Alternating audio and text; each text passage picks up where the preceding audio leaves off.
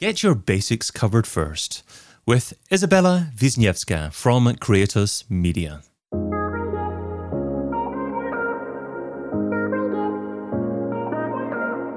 Brought to you by Majestic. I'm David Bain and this is SEO in 2022.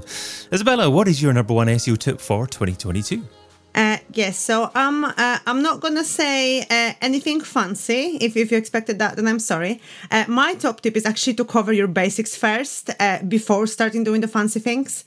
And I'm not saying don't do it. Don't do the new stuff and the nice stuff and the pretty stuff. Definitely, I'm not saying don't do that. But I've seen so many companies and brands and even like a big brands that either haven't done SEO before or just done a little bit of SEO, and then they try to do all these new, great, pretty things, whereas they don't have their basics covered. So they don't have their on-page content for some reason. They don't have their technical aspects covered. So like even the things that we would expect to be done, like getting rid of some old code and something that we're not using anymore.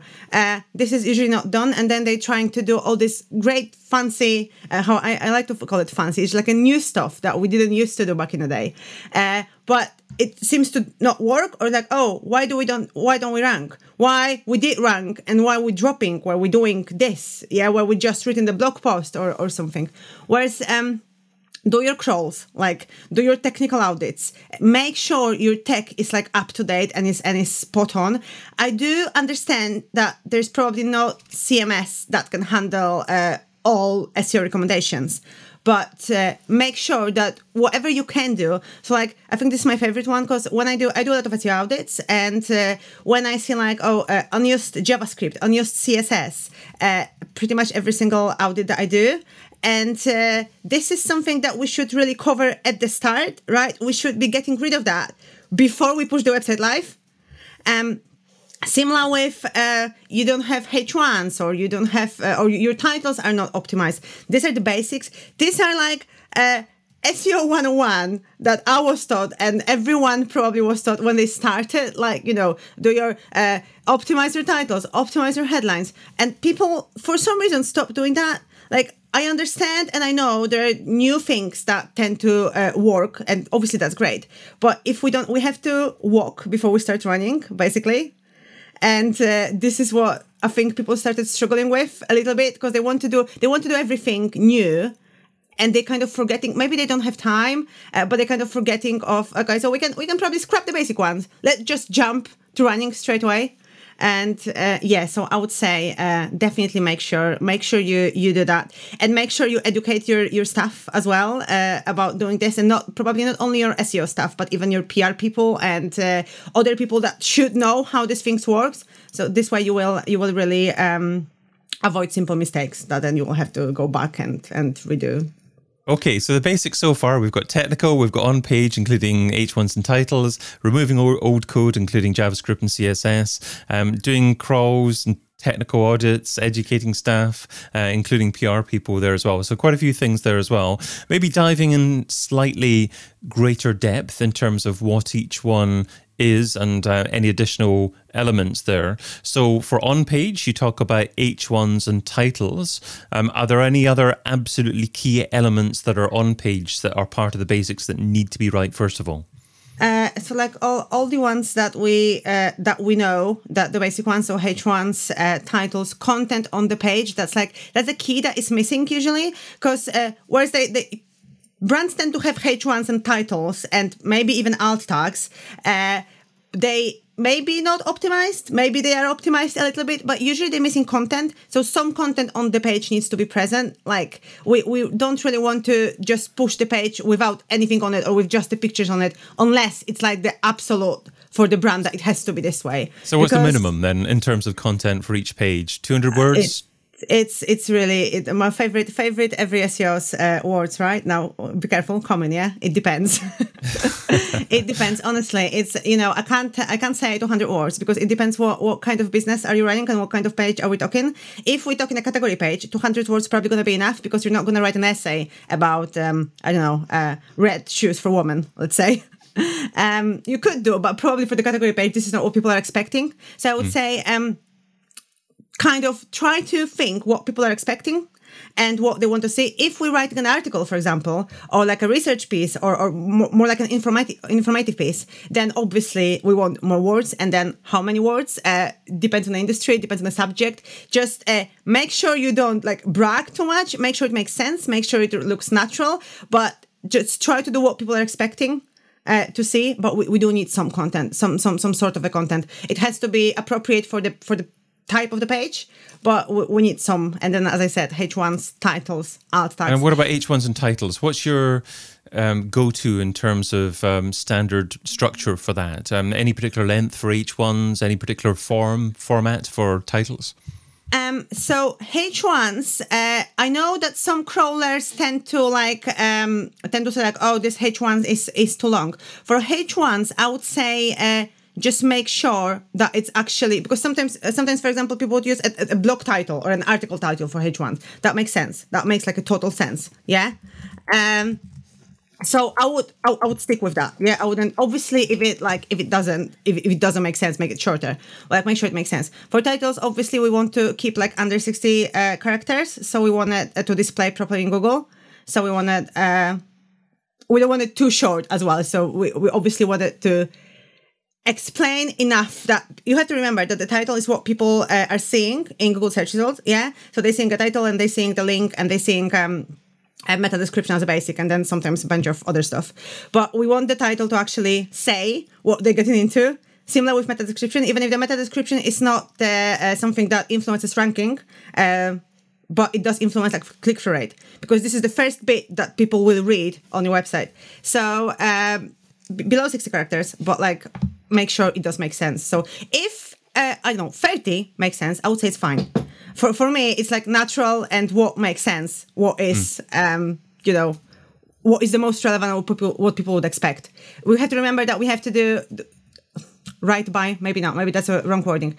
We have to think user first, and then Google probably will be happy. If we try to think Google first or like any other search engine first and try to like forget the user, different times they won't be happy. And what about unused JavaScript and CSS? I presume by unused JavaScript, you're talking about things like tracking codes for software that's not used anymore. It might be anything, honestly, but something like you said as well. So I've just took the ones that I think that my favorite ones from like the crawls and the technical stuff I do. But honestly, just do your crawl first, yeah, and make sure, because you might have got rid of the unused JavaScript, but you might have something else. So don't stick like the JavaScript thing. Just do the technical crawl. So what's your favorite software for doing crawls at the moment, and what specifically are you looking for? Oh, my favorite is Sidebulb. Like I absolutely, I'm in love with that tool. So they really, I don't, how do I say it? You're really getting the value for what you pay for. You don't pay much, but you're really getting the value for it. They've got this, they're visually amazing. So I like Screaming Frog as well, and I do use Screaming Frog as well, because they tend to have like a little bit of a different view on the website. But Sidebulb is depends what type of clients you have, or depends where you work. But sometimes if you want like a nice visuals, or you're just like a more visual person and it speaks better to you, they're amazing. They're brilliant, honestly. And also I think they're good for like people who just starting out in the industry or in technical, because they've got this amazing library. You honestly can just click through from the crawler. If you're not sure what type of error you're dealing with, you just click through and you've got these amazing, huge articles and resources that you can refer to, and you can understand it better. Even maybe not only for the people who are starting, because obviously, even if we've been in SEO for ages, this is the industry that's still changing, and we might have not worked with that particular type of client before, and we might not have this particular type of error. And then we can just click through straight away. We know it's exactly the same thing. So they're absolutely amazing. The only thing with Screaming Frog and with Sidebulb, they like a machine-based, computer-based. So if you're looking for a web-based crawler, then my go-to is DeepCrawl. They're slightly more expensive, but you can just like put it, get it going on the web and forget about it and come back to it. So is there a general rule in terms of size of site? And if the size of site is more than X number of pages, then you'd go for DeepCrawl instead of something like what you suggested? I haven't honestly dealt with that kind of thing that I would need to go to. The only thing that I've dealt with, but I actually had to jump from Sidebook, but they dealt with that now, was the Shopify websites. If the website was on Shopify, then I had to use deep crawl because Shopify has this thing that it's blocking crawlers, and if the settings are not set properly, then it takes honestly ages. And obviously, being computer based, that could go on and on and on. But they dealt with this now, and they're pretty good at it now as well. So honestly, I wouldn't really. The only thing I can think of, if maybe I haven't had this situation, but if maybe I had like a huge Shopify site, like absolutely huge, and then even if the settings were right, my computer based wouldn't be like, it would have to be turned on, because honestly, I had situations when I tried to use computer-based crawlers and my computer was turned on for days, and then internet snapped, and then I came back to it and said, oh, sorry, internet connection was broken. I was like, God. So I had to turn it on again. So in that kind of situation, I would go for web-based, so like for deep crawl, just in case. But I hadn't, honestly, after they dealt with their Shopify settings, I didn't have that kind of situation. Okay, and something else you mentioned was the importance of education and educating other staff in the business, including PR people. So let's take PR people as an example. So what should you train PR people about SEO? Because obviously you don't want to tell them absolutely everything about technical SEO because it would just bore them to death. So what do you tell them in order to educate them? That's one of my favorites. So what I meant by this, I definitely didn't mean like make them specialists in SEO. But we have to understand that marketing, because SEO is obviously part of digital marketing, it works together. It has to work together. So we've got different channels, but these channels basically got the same goal, and they tend to work together. It's like for PR, we've got a piece on the website, that we probably want to rank, and we want it to be optimized, let's say, but we also want it to work from the PR perspective, so the journalists are interested in it and that kind of stuff.